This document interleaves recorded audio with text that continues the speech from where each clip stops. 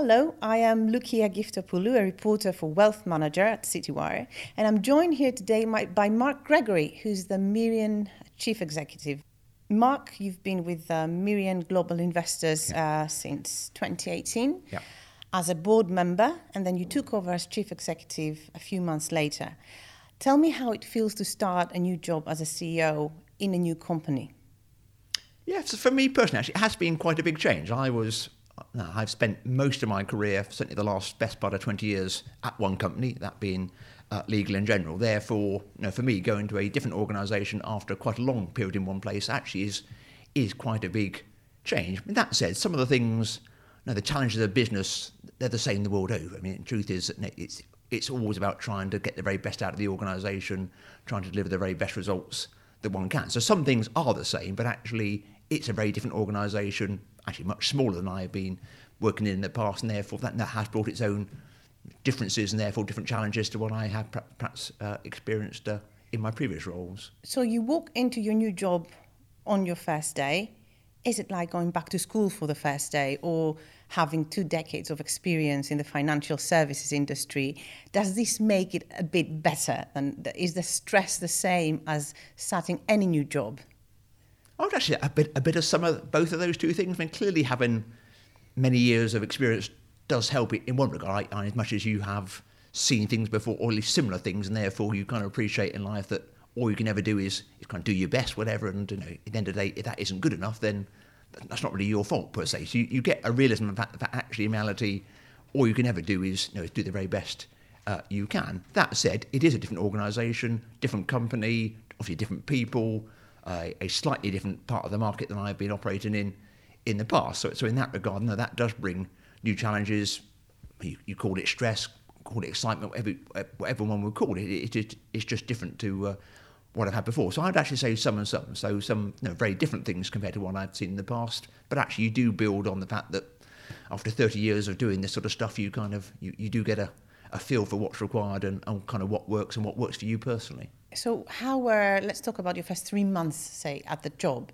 Is there anything that you remember distinctly that happened? Anything that is a sort of amusing anecdote that you would like to share? Well, I guess the most memorable point was the fact that I became CEO. As you allude to in your earlier question, I joined the board as a non-exec director in Q4 2018 and had no intention at that point of becoming CEO. It was only when Richard Buxton, our CEO at that point in time, decided he wanted to go back to focusing on running his portfolio and his funds again, that the vacancy for CEO came up, and then the board asked me would I want to do it. So in some ways, I guess the most exciting thing was actually this happened as a kind of a slightly random walk of events that it wasn't what I was expecting, but actually has been in itself the most memorable thing that happened was actually just the transition from So the board took you a bit by surprise. Yeah, absolutely. Again, it's fine, but actually it was not what I was necessarily planning to do, but actually stuff happens in life, and actually it's been great so far. And you just happened to become the CEO of Merian Global Investors. I certainly didn't apply to become so, but it's been great. So what would you say is the greatest challenge in the new role, starting, as a chief executive? At Merian, what would you say has been the greatest challenge of the first few months? I think in any company, getting to know the people, getting to know these are people businesses. Therefore, one is utterly reliant on the quality of people you have around them, both individually and as a team. So, clearly, there's always a challenge around just getting to know the people, how who can genuinely add value longer term. Which are the teams, which are the good relationships which you can build on. Now that's true of any company you go into. I guess in Merian specific territory, I haven't done the management buyout prior to my time, but only in June 2018. Now that has brought a very different dynamic to the business. It was previously a division of a much bigger company, at the time Old Mutual, now Quilter, but now it's a standalone business. So for the business itself, quite a big transition from being a division of a big company to actually being a standalone thing in its own right, with its own shareholders and its own board of directors, etc., which was different to what it had prior. So some things which are unique to Merian, some things which are, I guess, generic to any new job. One has to build relationships with the key individuals at those companies. So you took over from Richard Buxton, who'd been around for a few years. Is there any challenge? Is it easy or hard to get people's trust who've been used to a different leadership, to a different person leading the company? I don't actually think it's that hard. I mean, just on the facts at Merian, I mean, Richard Buxton is still very much embedded in the business, still a very big part of the organisation and doing a key role for us. So, in as much as it's unusual, the fact that usually when the CEO takes over, the previous CEO is no longer around. Actually, in our case, Richard is actually very much part of the business, day in, day out. So that bit breeds obvious continuity, which is entirely helpful. Yeah, in terms of building people's trust, etc., I have some pretty straightforward techniques. In reality, just be transparent, be very clear what you expect of people, what it is you're trying to achieve, and then just form the relationships over time. People, even if there are difficult messages, in my experience, you're always better off being transparent. People taking people with you so they feel part of that journey rather than people feeling done to. So yes, there's always challenges, but again, one does kind of build techniques for how to manage these things as when one's been around for quite a period of time. So as you said before, Merian is a smaller entity than L&G and than what it even was previously. Do you know everyone by name, or do you just focus on more senior people to form relationships with? Yeah, I'm actually quite good at names. I'm actually a bit low to say I know it, but probably we've got 225 people. Do I know everyone? If I say yes, I'm going to get caught out, so I better say no. But I do know most people's names, and by most I do mean pretty much everyone. But so how long did you say? I suppose you have found your pace by now, but how long does it take you to find your pace? When you start from scratch like you have.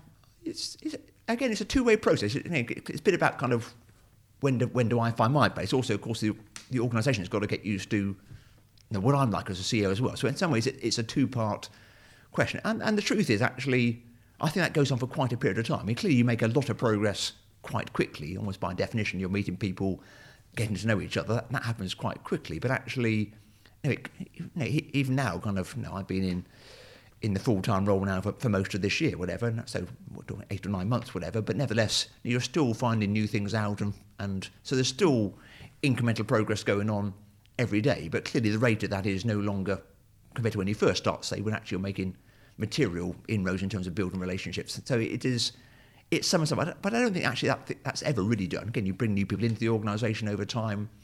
Again, that's same thing applies there. You've got to form relationships with those people as well. So I think it is actually an ongoing thing. Would you say, because if I'm not mistaken, you and Richard were friends before you joined Merian? Actually, that sounds like a bit of churlish answer. We weren't friends. Actually, we knew each other quite well, purely though because actually when Richard was at Old Mutual, OMG before Merian, the rebrand, and Schroders before that. Actually, when I was on the other side of the fence at Legal & General, I used to meet Richard quite regularly because actually he wanted to talk to me when I was CFO, for example, at Legal & General. So actually we knew each other for a long time, but actually never as friends, because actually we only knew each other. Actually, we had a lot of time together because he would, on the buy side, he would ask me all sorts of tricky questions that I would be required to answer. Has this relationship helped you feel more at home at Merian? That you knew Richard for a lot of years, so you knew his style as CEO because of all absolutely. All were those straightforward meetings with Richard on the buy side? Absolutely not. But actually, you get to know someone, you get to know their character, kind of what makes them work, what's important to them, and actually you knew therefore he'd have some of that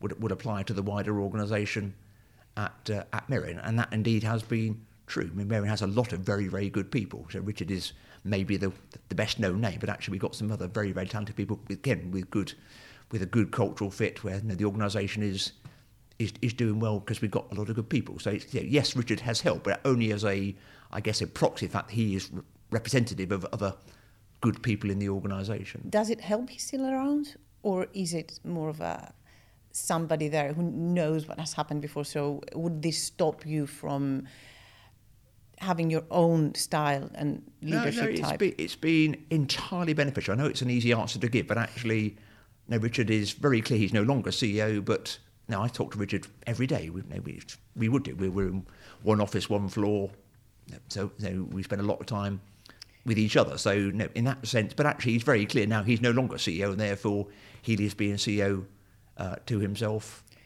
But nevertheless, if I seek his opinion on stuff, then he's thoughtful about what he feeds back. Would you say you have a very different leadership style to what was previously the case? That's difficult for me to judge. Obviously, I wasn't around when the previous regime was in place. Now, the fundamental things that we're trying to achieve actually are the same now as they were then. Would I have a different style to others?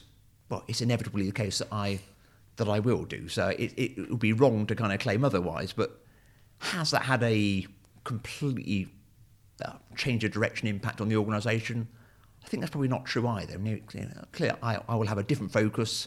Other things will be more important to me, but actually the overall agenda is pretty much the same. So it's about how you go about doing that and what you get done. I don't think per se that's been a massive change of direction for the organisation. Do I do it differently? I'm bound to, but obviously I don't for sure know how it was done before I did it. So it's hard to answer precisely. So what would you say is the greatest challenge for you now in the new role? Oh, well, clearly there are some industry challenges. There always are. I mean, again, I think everyone in this industry always kind of thinks about a halcyon time where things are all great and you've got massive tailwinds. We can point to political uncertainty, Brexit, etc., and other things going on. So there's clearly a macro level challenge for all for managers.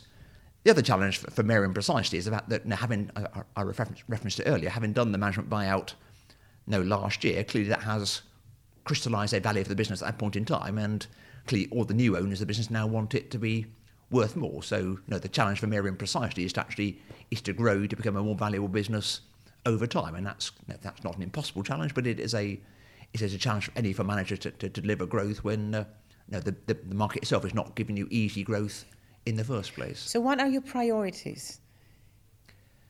Yeah, well, priorities are to grow with what we've got today, but I think it's reasonably open secret. We would like to bring in some additional capabilities, i.e.